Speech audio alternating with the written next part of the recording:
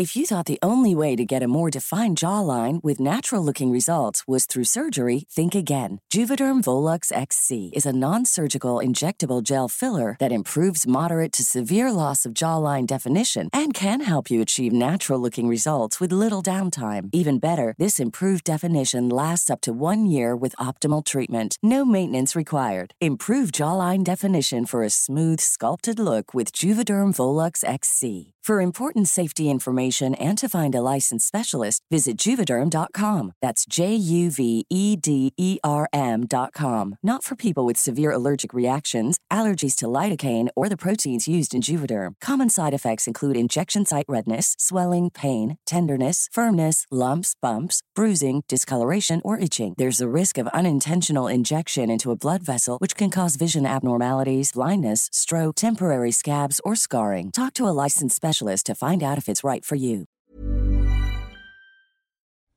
The following program contains adult content, explicit language, and sexual themes. Listener discretion is advised. And it contains murder. Lots and lots of murder. You stinking bastard. People tell me, hey, you're gonna go die and go to hell. At least I'm not alone. For 911, where's your emergency? Oh, this is Sandy. We're 41 Rock. Watson Road. What's the problem? Send the police. And he goes, don't be a hero, mate. And I said, I'm not trying to be a hero, but the police are coming. One in the chest, one in the hip. Fired by Detective Sergeant Roger Rogerson. I was branching out. That's when the cannibalism started, eating of the heart and the arm muscle. I would have nailed Carl with his hands to a coffee table and just pulled it out of his backside. Carl Williams is a wobbly bottom little cherub-faced little boy whose life would be. I'd harm someone each time I'd kill someone. There'd be an enormous amount, especially at first, enormous amount of horror, guilt, remorse afterwards. But then that impulse to do it again would come back even stronger. Nettie Smith is one of Australia's most infamous and feared criminals.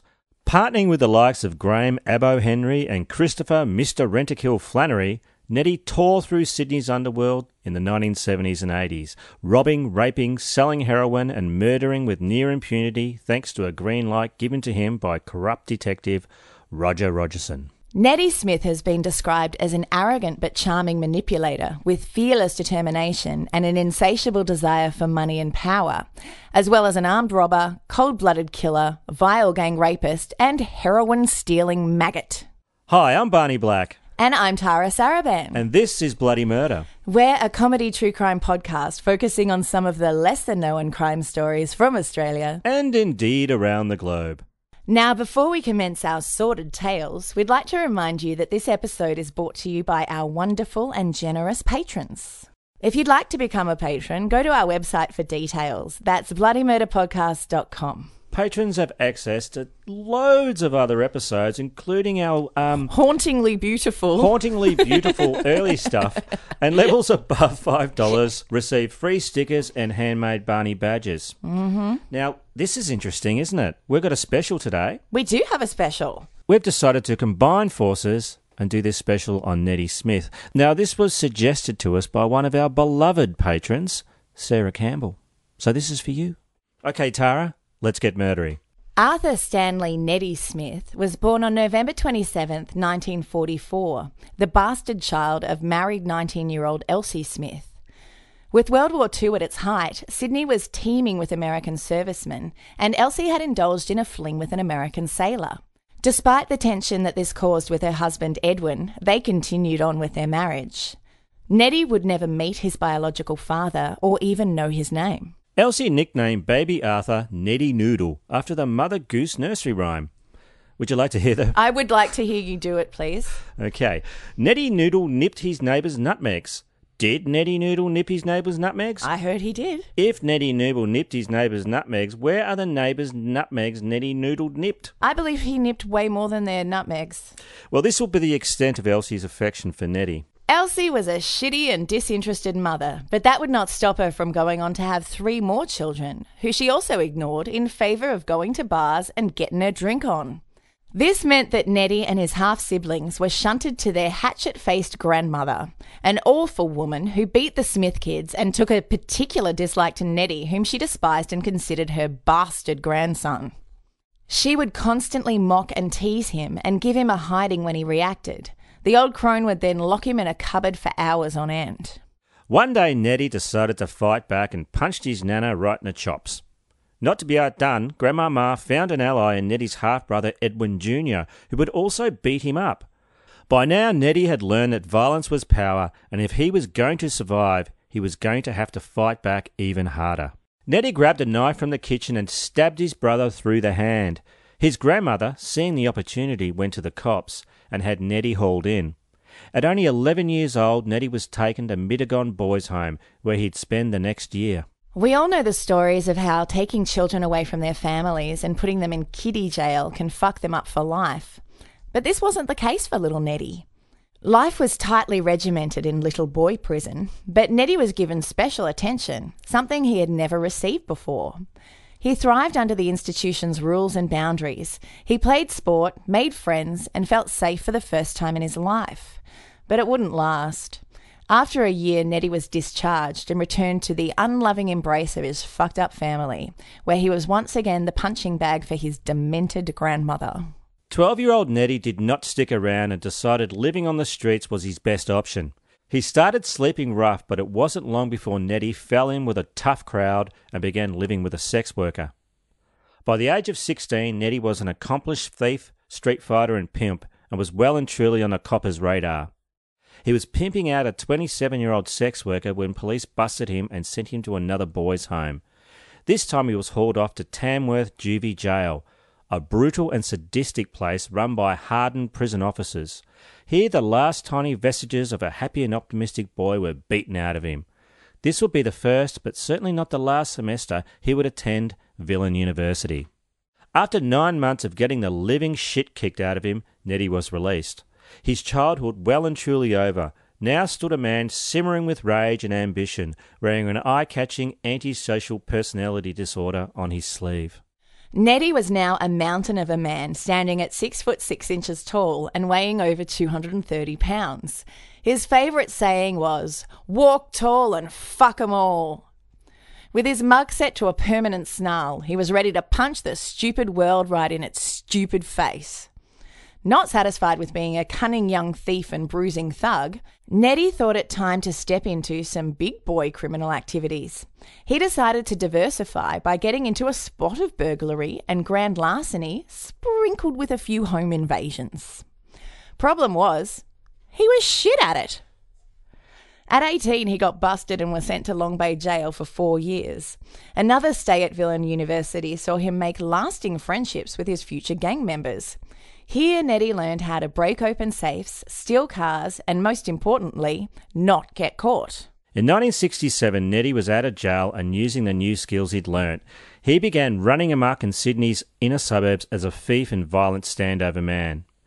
Graduating from regular criminal to vile criminal, Neddy and his gang attacked and gang raped a young single mother in the Sydney suburb of Petersham. They had pushed their way into her home, threatened to harm her baby, and then they each had a turn at raping her. At one point, the men held the defenceless baby up in the air by its ankles to stop the woman they were raping from crying out. Later in a police lineup, the young mother identified her rapists. Neddy Smith retaliated by spitting in her face and screaming at police, "I didn't rape the filthy bitch, it was a fair fuck." Wow, asshole. Did he really spit in her face?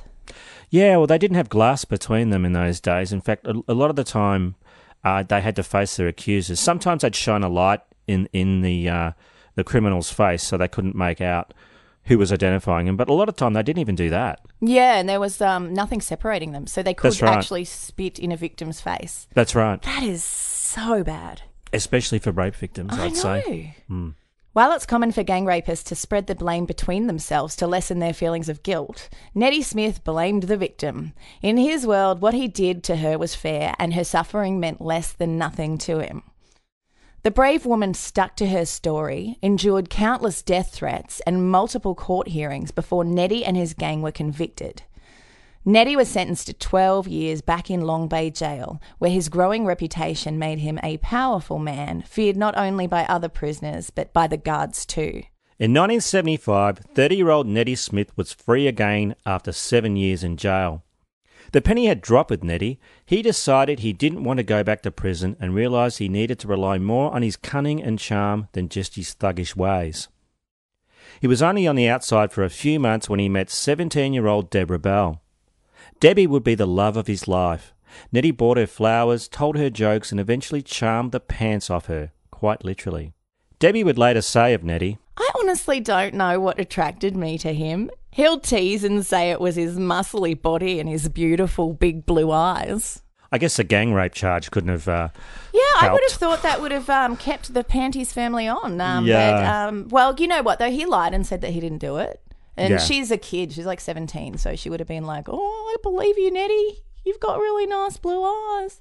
When she would ask Neddy about his work, he would say, the less you know, the better. And that was good enough for Debbie. They set up house together in Alexandria and started a family. Besides the usual thieving, pimping and armed robbery, Neddy became involved in strong-arm debt collecting as the standover man for drug dealer Murray Riley. But by the mid-1970s, Sydney streets were awash with China White and there were millions of dollars to be made. Neddy pounced on this, moving into heroin trafficking himself.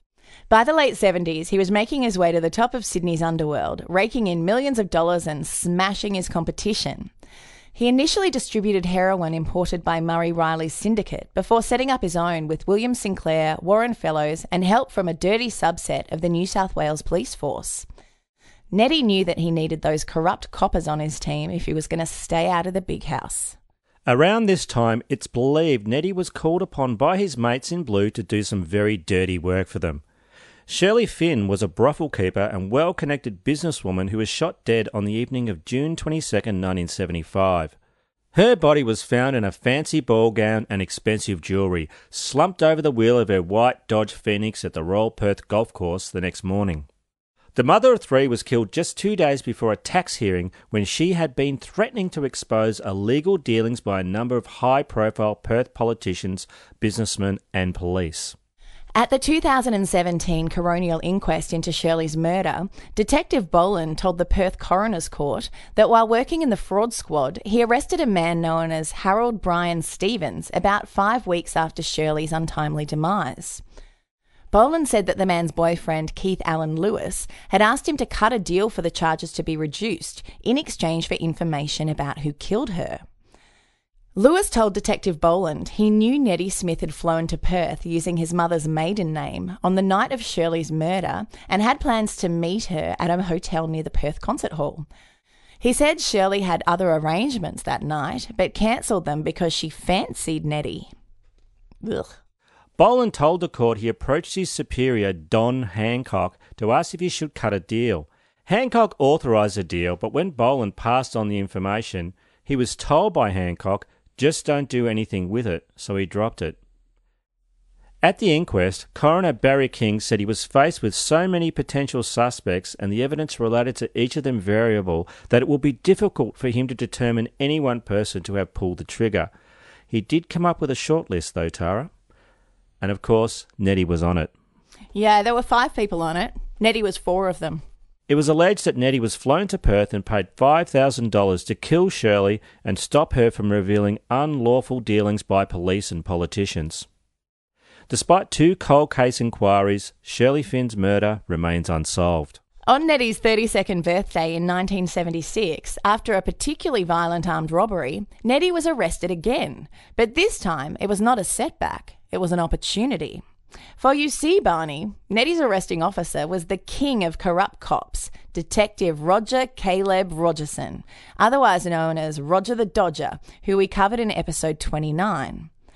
Dodgy Detective Rogerson immediately saw the potential in young Neddy as an informer and, more importantly, as a cash cow. But Neddy and Rogerson grew to be more than just in business together.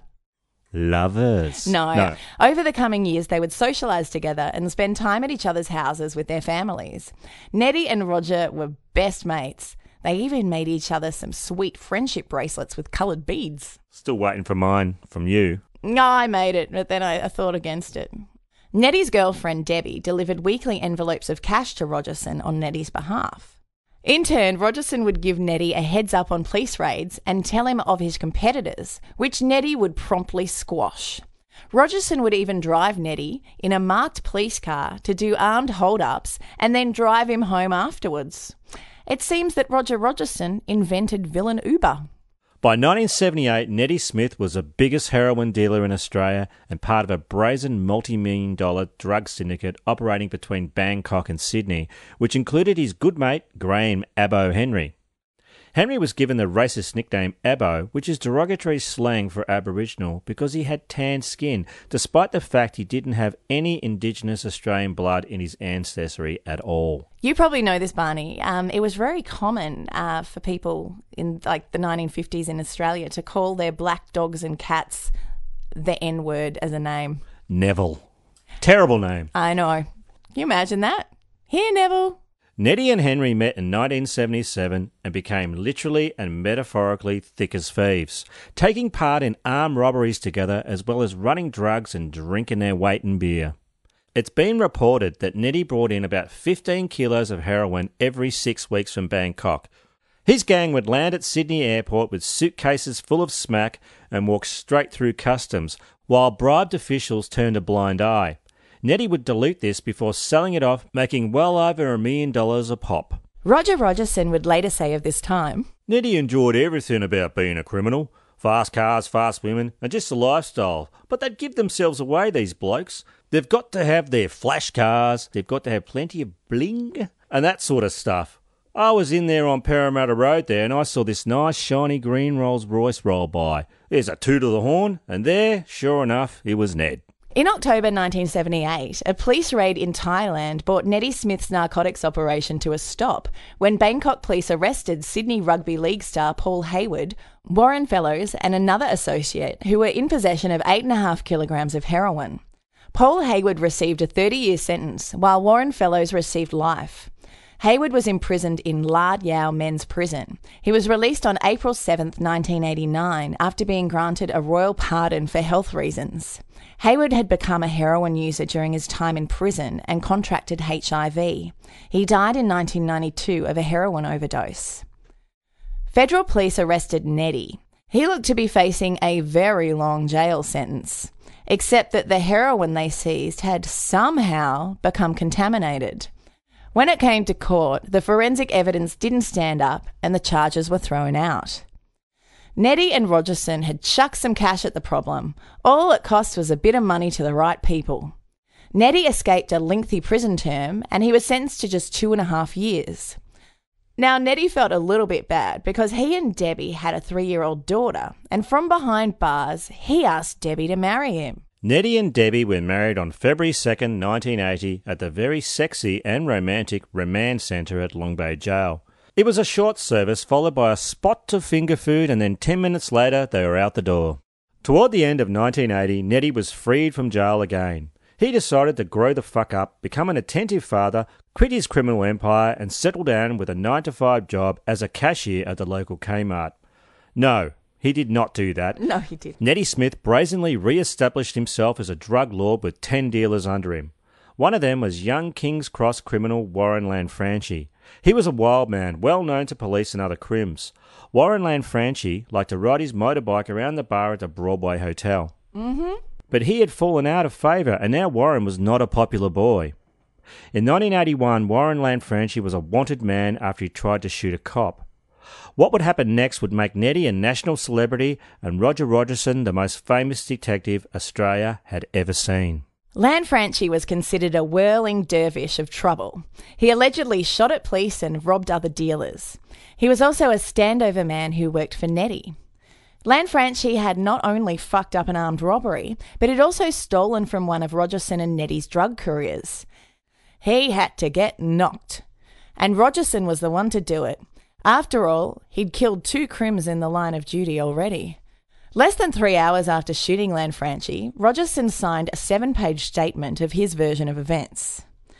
It said that at 2:30 p.m. on Thursday, May 14th, Senior Constable Walker was patrolling Lyons Road, Drummoyne, when he observed a green Holden Commodore run a red light. He followed the car and saw two men in the front of the vehicle. The constable stopped the car, and as he approached the driver's side, Lanfranchi, who had apparently been lying on the back seat of the vehicle, sat up, pointed a gun at the constable and pulled the trigger. The pistol misfired and he tried to recock while telling the driver to go. The car sped away. Then at about 2 p.m. on Thursday, June 25th, it was logged that an informant contacted Detective Sergeant Rogerson stating that he wished to see him urgently. The informant told Rogerson that Lanfranchi had approached him offering to pay $30,000 to police so he wouldn't be charged with the bungled shooting. The informant stated that Lanfranchi had said that he would not surrender and he was packing a 9mm Smith & Wesson down the front of his pants. And he had boasted that he would shoot it out with police. Yet the meeting went ahead anyway. At 2 p.m, the informant contacted Rogerson saying that he was with Lanfranchi and they'd chosen Danga Place, Chippendale as the meeting place. The informant apparently stressed that Lanfranchi was in a highly agitated state. Members of the armed hold-up squad were deployed in various positions in the vicinity of Danga Place, the police log says. At about 2:50 p.m, Rogerson is said to have seen Lanfranchi walk towards him. Lanfranchi, on becoming aware that he was surrounded, said to Rogerson, "You fucking tricked me. This is a fucking ambush." Lanfranchi allegedly pointed the gun at Rogerson, who then fired 2 shots in quick succession at him, both shots striking him, and he stumbled back and fell into the gutter. Lanfranchi was dead. Rogerson thought he was in the clear. After all, there were 18 other police in and around Danga Place at the time Lanfranchi was shot. Lanfranchi was a wanted man, a convicted armed robber, and he had openly tried to kill a cop. Plus, an informant had told Rogerson that Lanfranchi hated cops and would shoot it out with the armed hold-up squad. Can you guess who the informant was, Tara? No. Nettie Smith, who years later claimed he was full of remorse about leading Lanfranchi to the slaughter. Yeah, like the whole sequence that we just described is from like a log written by Rogerson. So the facts of the matter are not necessarily in it. Well, that's right. I mean, yeah, it was definitely an ambush. Well, Rogerson would have gotten away with it had it not been for Lanfranchi's girlfriend at the time, an articulate sex worker named Sally Ann Huckstep. 26-year-old Sally Ann was a Sydney private school girl who fell into heroin addiction and prostitution. A little over a month after her boyfriend was shot, Sally Ann and a lawyer met with 2 detectives from Internal Affairs. She detailed a string of allegations against New South Wales police, including forced confessions, bribery, and the cold-blooded execution of her boyfriend, Warren Lanfranchi. After she documented her allegations to Internal Affairs, she did the unthinkable, and in a very brave TV appearance claimed Rogerson was dirty. She became a fearless anti-police corruption whistleblower. Did Warren try to take his gun that Saturday morning or Saturday lunchtime? Oh, God, no. How do you know, Sally, that he didn't have a gun in the car, that he didn't pick it up on the path as he walked out, that he didn't have it planted somewhere? Because he left the gun at home, and I had the gun. It was a 9mm Smith & Wesson automatic pistol. When the police become judge, jury, and executioner, then somebody has to speak. Somebody has to come forward. Somebody has to start somewhere and stop it. A 1981 inquest into Warren Lanfranchi's death saw Rogerson's version of events accepted, and he was officially cleared of wrongdoing in the shooting, despite the claims of Sally Ann Huckstep that her boyfriend's death was a setup. She was adamant that he had left home unarmed with $10,000 in cash down the front of his pants. Nettie's reward for his testimony was the holy grail of the underworld, the green light. Nettie and his crew could now do any robbery and sell all the heroin they wanted and have complete police protection. There were some minor rules. Keep civilians out of it, never shoot cops, and share the riches. Nettie wrote in his autobiography, aptly titled Nettie, "There has always been crime and corruption within the New South Wales Police Force, but nothing like it was in the 1980s. I could never have committed any of the major crimes I did and got away with them without the assistance of the New South Wales Police Force. They were the best police force that money could buy. Believe me, because I bought them hundreds of times. Yeah. Sally Ann Huckstep continued her courageous fight for justice for the next 5 years, calling out Rogerson whenever she could get on TV or in the courts. On February 6, 1986, Sally Ann Huckstep's body was found floating in a pond at Centennial Park by a man walking his dog. She'd been beaten and strangled. The word on the street was she was murdered by Nettie Smith.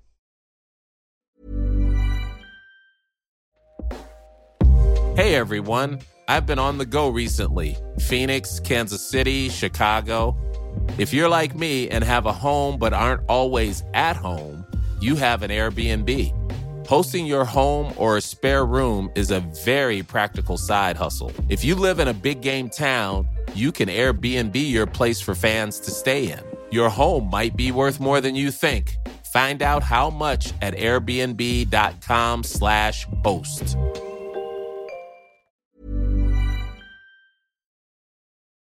Sally Ann Huckstep's murder was not the only one believed to be committed by Nettie during the 1980s, but because of his police connections, the guy was Teflon and nothing stuck.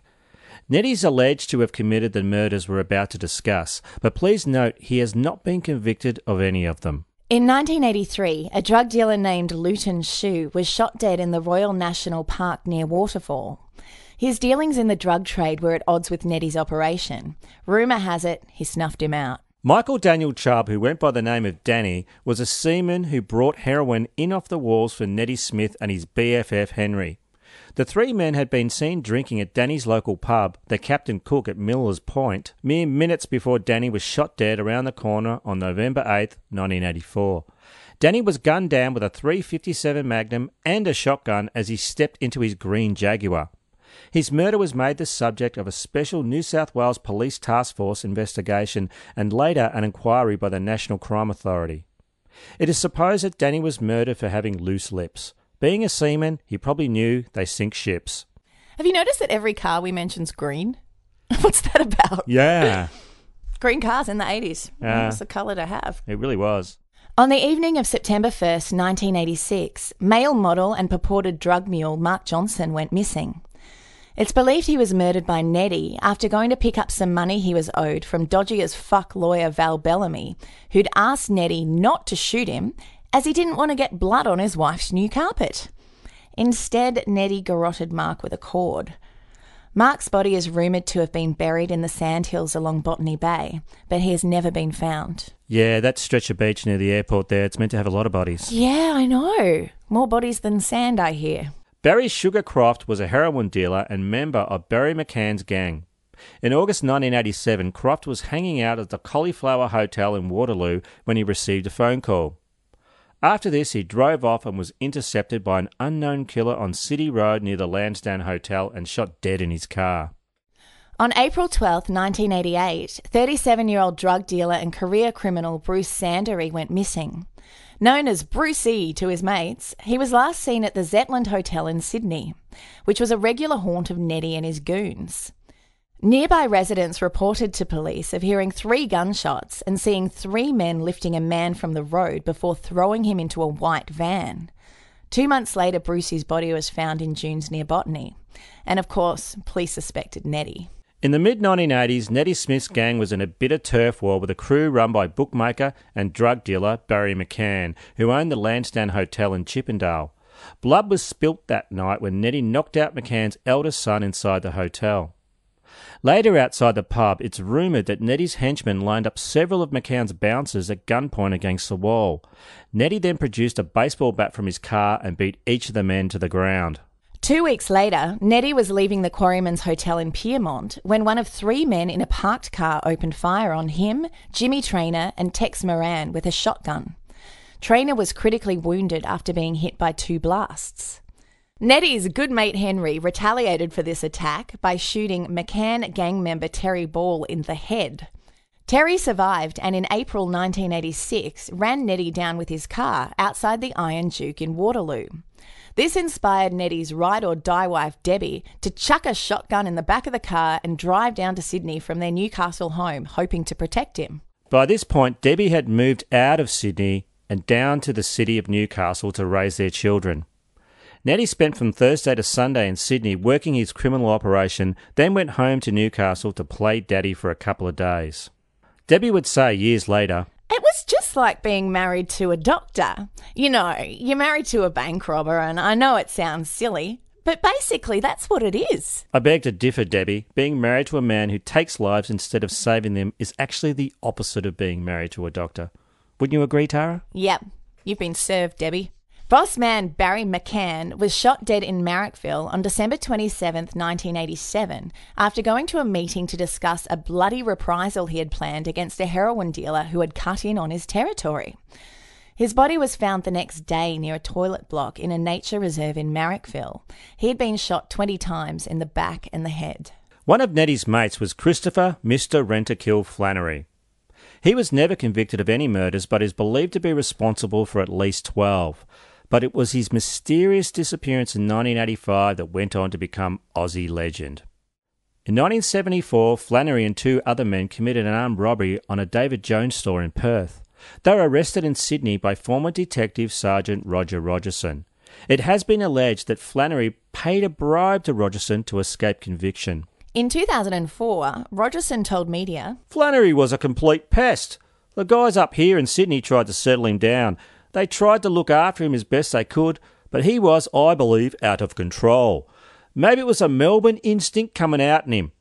He didn't want to do as he was told. He was out of control, and having overstepped that line, well, I suppose they said he had to go, but I can assure you I had nothing to do with it." "Sure, Roger."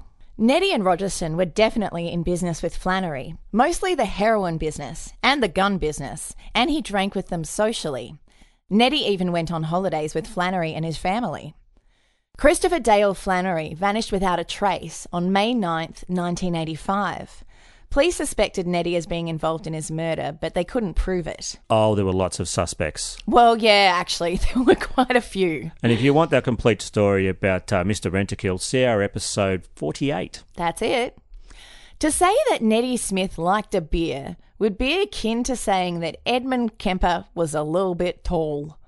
Nettie drank about 30 stubbies every day, and excessive drinking was masking his declining health. In 1981, he'd been diagnosed with the neurological illness Parkinson's disease, and it was starting to take hold of him.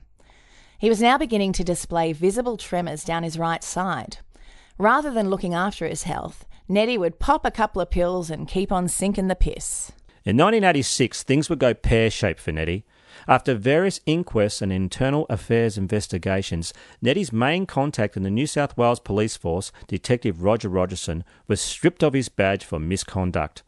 The light that had been firmly on green for Nettie flicked on amber and quickly went to a hard red. Nettie's life as a protected species was over, and he could no longer enjoy his prized police protection. Problem was, Tara, nobody told Nettie. Yeah, well, even if he did know, greed is what greed does, and Nettie, being Nettie, did more crazy, stupid Nettie shit. He certainly did. By the early 1990s, Nettie was making so much money he didn't know what to do with it. He couldn't spend it fast enough on bling, so he began hiding it in friends' houses all around Sydney. It almost goes without saying that Nettie was not faithful to his wife, Debbie. He had another girlfriend who he kept in a flat at Redfern. He called her his Sydney wife. But Debbie didn't take his fuckboy antics lying down. When she caught Nettie having an affair with another woman, she poured brake fluid all over the woman's car. But she didn't light it. Nah, there's a misstep. Nettie and Henry continued drinking heavily and committing brazen armed robberies around Sydney worth hundreds of thousands of dollars, but their drinking and lack of impulse control would eventually bring them undone. On December 15th, 1988, Henry started drinking at lunchtime and kept bar hopping and drinking all afternoon and into the night. Several sheets to the wind, he saw police prosecutor Mel Spence in the Lord Wolseley pub in Ultimo and accused Spence of telling people he was a police informer. Not content to just use his words, Henry stabbed the prosecutor in the stomach and then the neck. Mal Spence lived to tell the tale and Henry got 6 years in jail. Nettie's behaviour was also becoming more violent and erratic. On October 30th, 1997, after an all-day drinking session with Roger Rogerson, Nettie encountered a tow truck driver on the road who flicked his lights at him because he was double parked. Nettie lost his shit in a Hulk smash road rage attack and stabbed the truck driver. 34-year-old Ronnie Flavel managed to stagger across the road to a shop before he collapsed and died. Nettie was charged with murder. After receiving bail, he declared to the media on the courtroom steps, "I will defend the charge. I'm not guilty. I never stabbed anyone." Did this pending murder charge slow Nettie down? Fuck no. He was planning a major armed robbery of Botany Council's Christmas payroll that would net him $160,000. Nettie told his wife Debbie that he was just going to pop out and get some cash for the kids' Christmas presents. But, and it's a big but, Tara, the police had him under surveillance and were tracking his every move. On the day of the heist, 3 sleeps before Christmas, 30 heavily armed police lay in wait. A stolen white van pulled up outside Botany Council and the doors slid open to reveal 3 men dressed in identical tracksuits, gloves and ski masks, armed with sawn-off shotguns. Ironically, one registered to the New South Wales Police Department. Police surrounded the men and told them to drop their weapons. They were laid out on the footpath on their bellies and handcuffed. On the ride back to the police station, Nettie was reported to say, "Well, I'm fucked now. I wish you'd shot me." Nettie Smith was charged and convicted for armed robbery. He would also receive a life sentence for the stabbing murder of tow truck driver Ronald Flavel. Nettie was furious. What happened to his green light? The fallen crime king was humiliated and seized his opportunity for revenge. The Independent Commission Against Corruption was investigating the New South Wales Police Force, and from jail, Nettie kindly offered to assist them. Nettie was granted immunity against all crimes except murder in exchange for his testimony against allegedly corrupt police officers at the ICAC and the Wood Royal Commission hearings. Nettie Smith started talking about armed robberies and drug dealing that involved police and payments over the last 20 years. He made sworn statements against 97 police officers.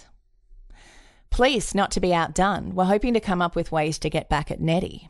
In the early 80s, Harvey Jones was a small-time crook, wannabe gangster and brothel owner who dressed flamboyantly and accessorised with lots of fake gold chains. Harvey had a friendly relationship with Nettie and thought being seen with him was his ticket to status and respect from the underworld. The former used car salesman was a lanky chap who held himself like a big man and cultivated notoriety. He also loved to party and draw attention to himself. Much like yourself, Tara. Oh yeah, woo! Well, one of Harvey's favourite party tricks was to go dancing at nightclubs, take his gun out and shoot it at the ceiling, terrifying other revellers and the club owners alike. Yeah, he got that move from me. Harvey had been charged for theft and had a court case pending. Apparently Nettie had told him that he could use his connections to help Harvey buy his way out of the charge for $60,000. The New South Wales Police being what they were back then, this doesn't sound far-fetched. The night before he disappeared, Harvey had been up to his old tricks, dancing his butt off and shooting his gun at the ceiling in a packed nightclub. This brought him more attention from the cops, and that is the last thing real gangsters want. On the night of July 15th, 1983, Harvey, with Nettie's assistance, was due to make the $60,000 payoff to police. 29-year-old Harvey was last seen with Nettie at the Star Hotel in Alexandria. Nettie denied this, of course, and claimed to police after his disappearance that he was supposed to meet Harvey there that night, but he never turned up. The New South Wales Police believed Nettie had killed Harvey and several others in gangland murders during the 70s and 80s, but Nettie certainly wasn't talking. Well, not about that anyway. While in prison, Nettie Smith wrote an autobiography called Nettie. Published in 1993, the book sold well but can't be relied upon as a great source of fact, considering Nettie didn't own up to the murders he committed.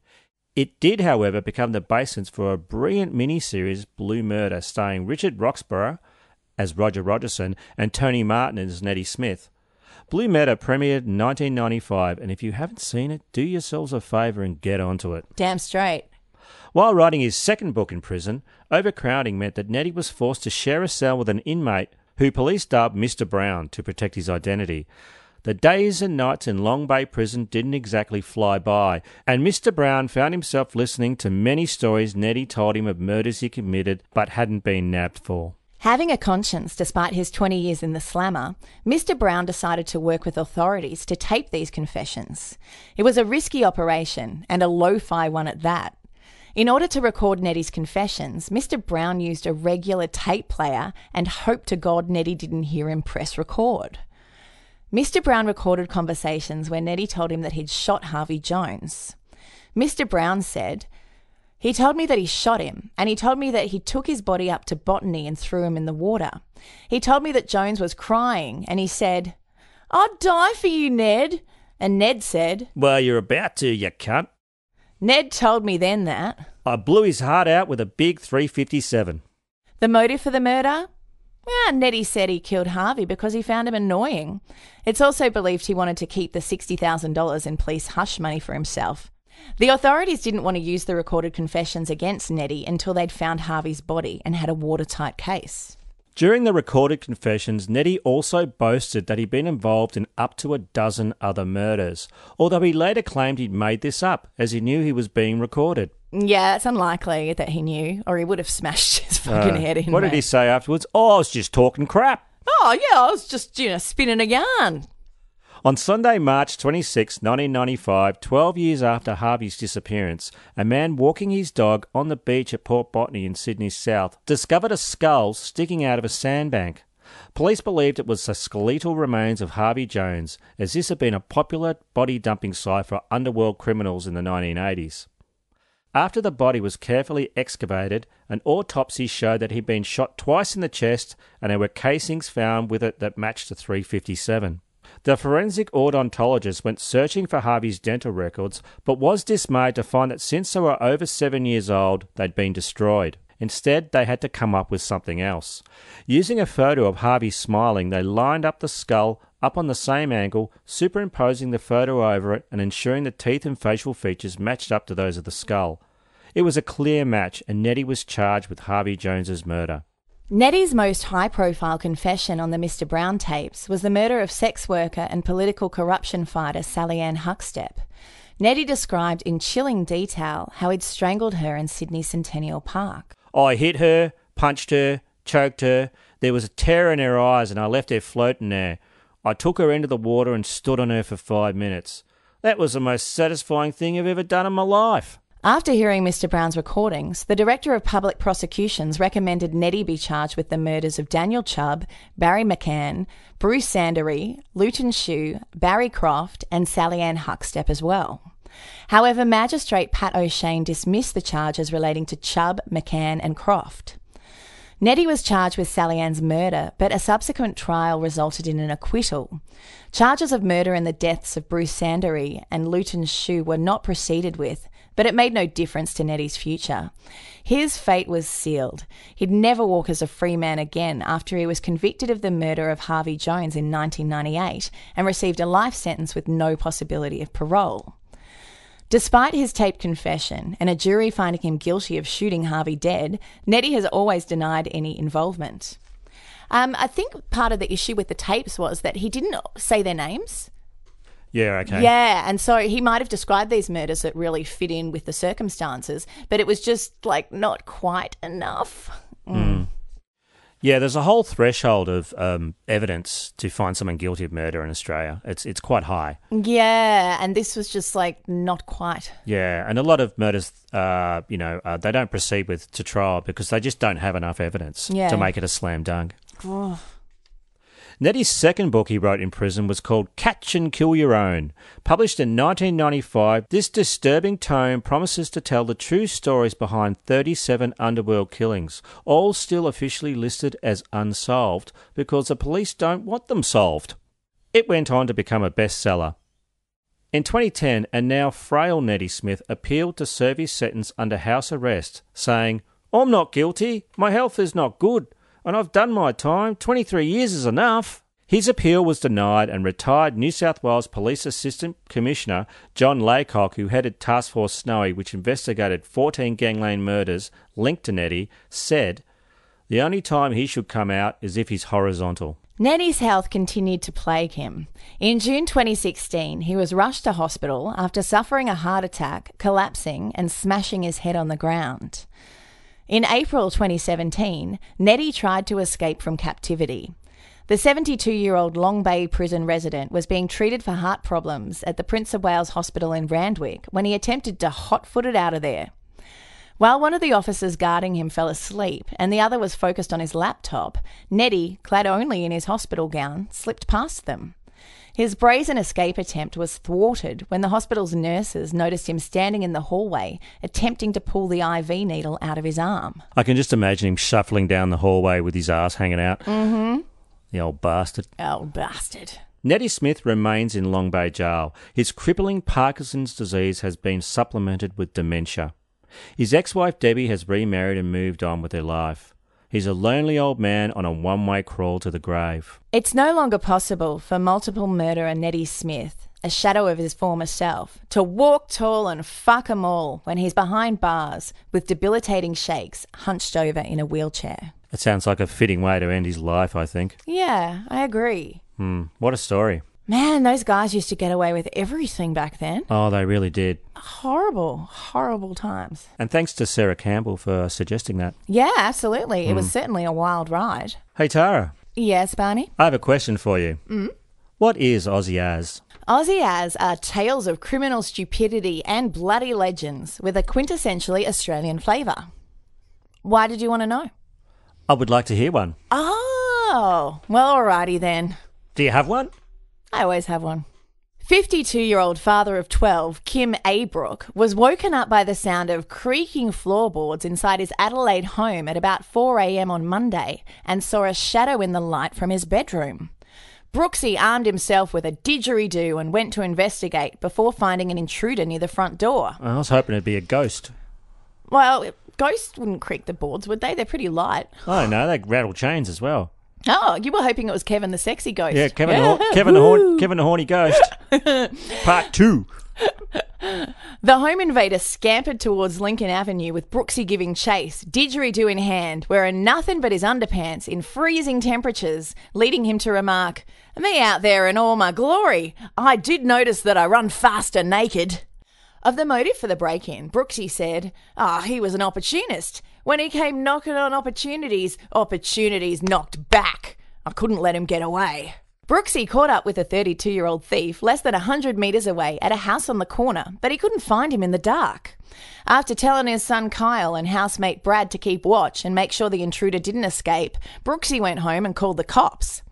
The police arrived within a few minutes and cordoned off the area around the house before police dog Nero found the suspect hiding under a car. He was in possession of a wallet and $500 in cash stolen during the break-in.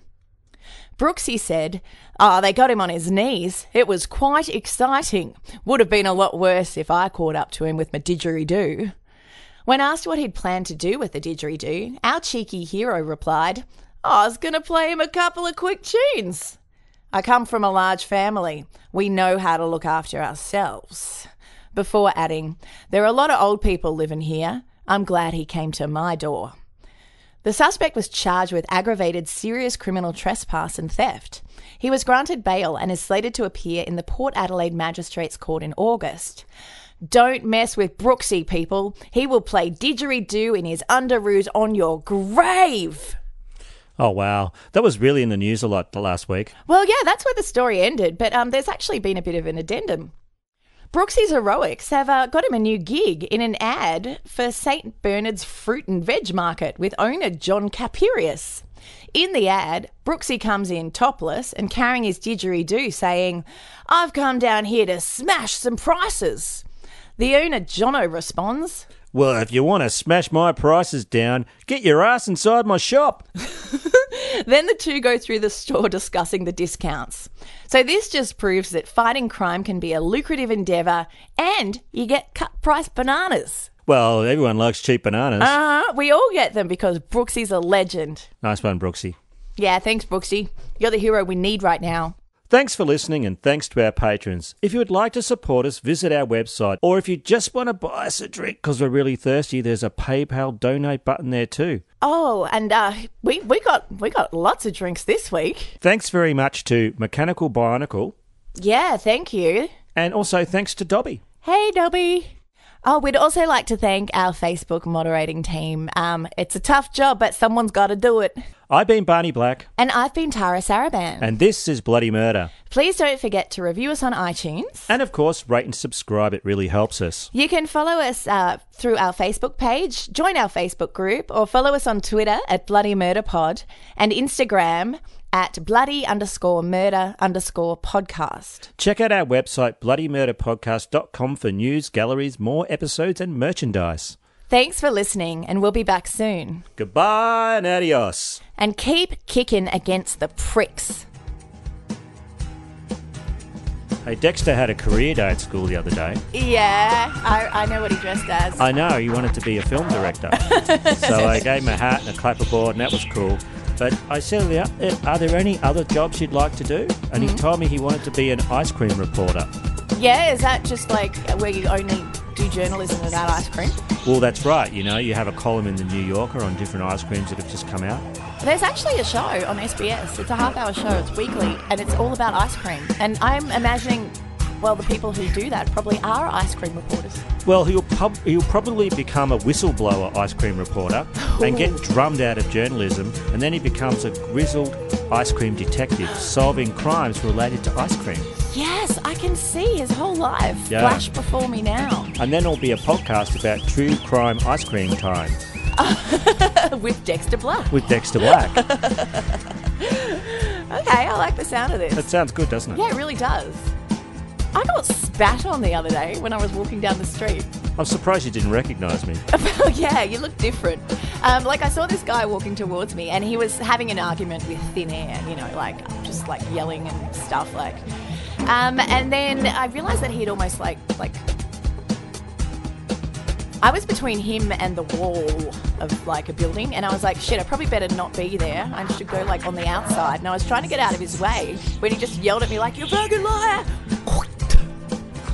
Fortunately, he wasn't very tall, so and he was an ice head, so he didn't have a lot of fluid in his mouth. Hit you in the groin, did it? Yeah, pretty much. No, I just got a tiny spray like on my chest. It missed the face. Now, I'm thinking it wasn't deliberate. I didn't recognise him, and he didn't say, this is for not being case file. Yeah. So I figure it was just like a random like ice head attack. Hang on a second, you're not Sword and Scale. Yeah, well that's Or maybe you were. Maybe you thought you were Sword and Scale. It really depends which camp you're in on that one. Well, that's right. But I have no opinion. It was weird though. My first thought was like, well, of course, like I called him a fucking cunt and told him to fuck off, and then he swore more at me, and then he kind of scampered off. But I thought, that's it, I'm calling the police. And then I was like, really, the spit police? The spit police are going to come and solve your spit crime? Yeah. Yeah. No, I figured I'd probably just suck it up. I mean, if you're not wearing pants, people can wear the pants police. They exist. Well, yeah, that's a true thing, but the spit police not so much. No, that's not real. Yeah. So got spat on. Wasn't podcasting related. Yeah, well, I still enjoyed that story. Well, of course you did. You wish it was you that did it. It was. Hey, Mo! What the fuck was that? It's a warming up exercise. A lot of theatrical people have to do a few warm ups. Oh, right. Like, cunt.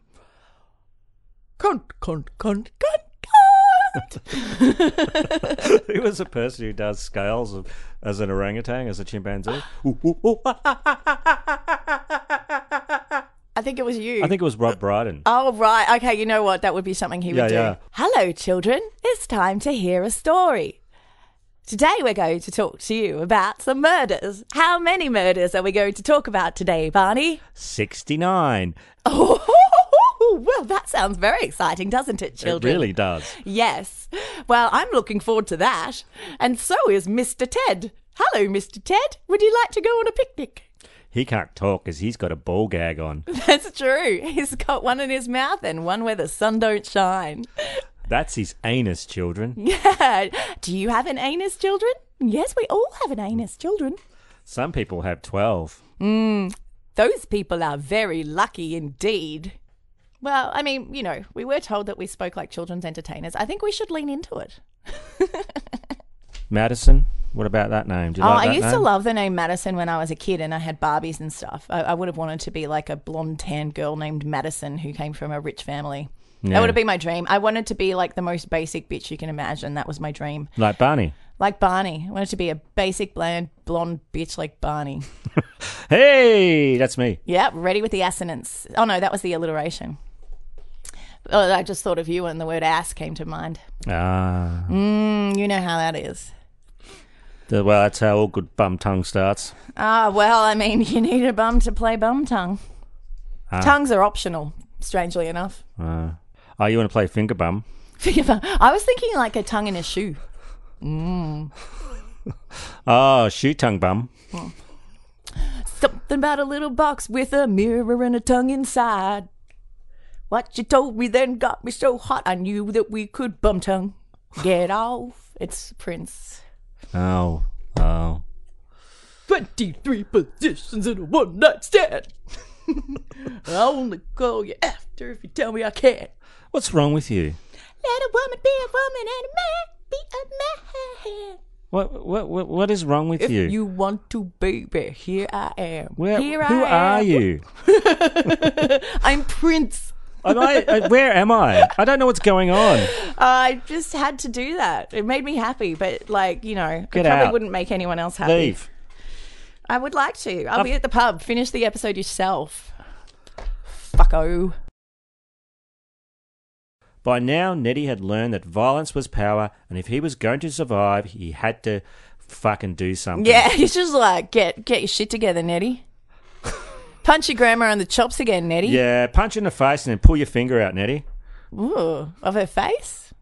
Out of his bum. Oh, so he's got one finger in his bum and he's punching his nana in the face with the other one. I love these Australian true crime stories. Yeah, they're interesting, aren't They they? really are. Is that all right? It's good. I'm going to fucking find it. I'm next, Emma. I didn't mark that bit. Oh, you can't. Fuck. Oh, my You cunty never, lackey by the way, highlighting. did you know that this happens every special, pretty much? I marked it, yeah, with a pen. Your theory is always, I'll remember. And I'm like, well, I know I wouldn't. No, I didn't. I used a pen. You used a pen. That wrote in invisible ink. Do you need some lemon juice and a candle? I'm going to put my foot in your ass. You can't reach from over there.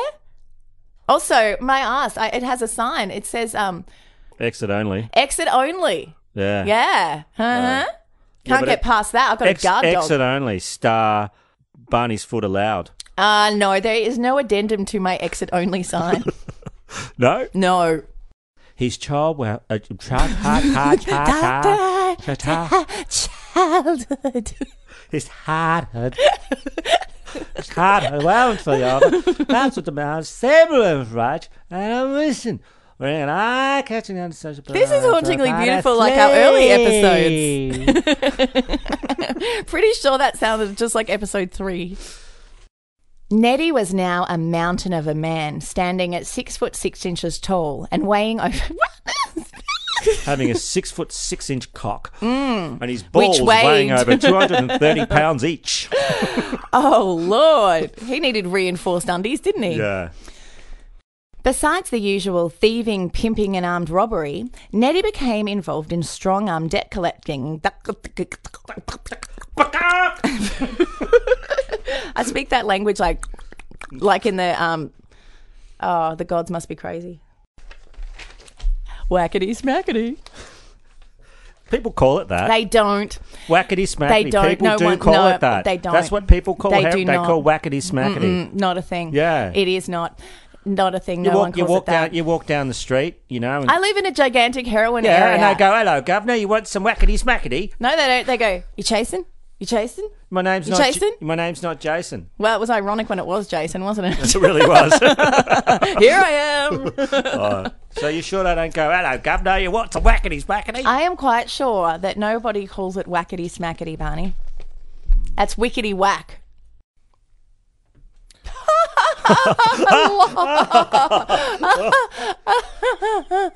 That was a pretty shit gag.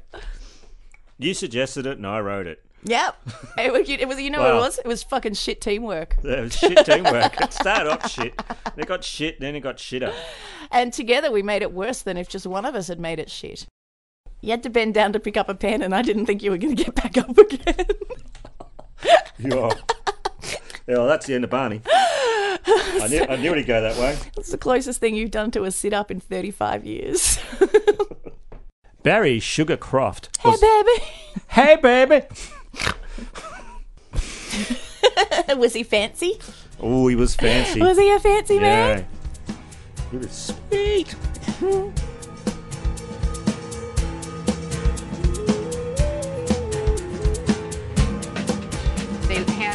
They had the intercom on in the room, and they kept lying that it wasn't on, and they were using sonic pressure on my head since 1997.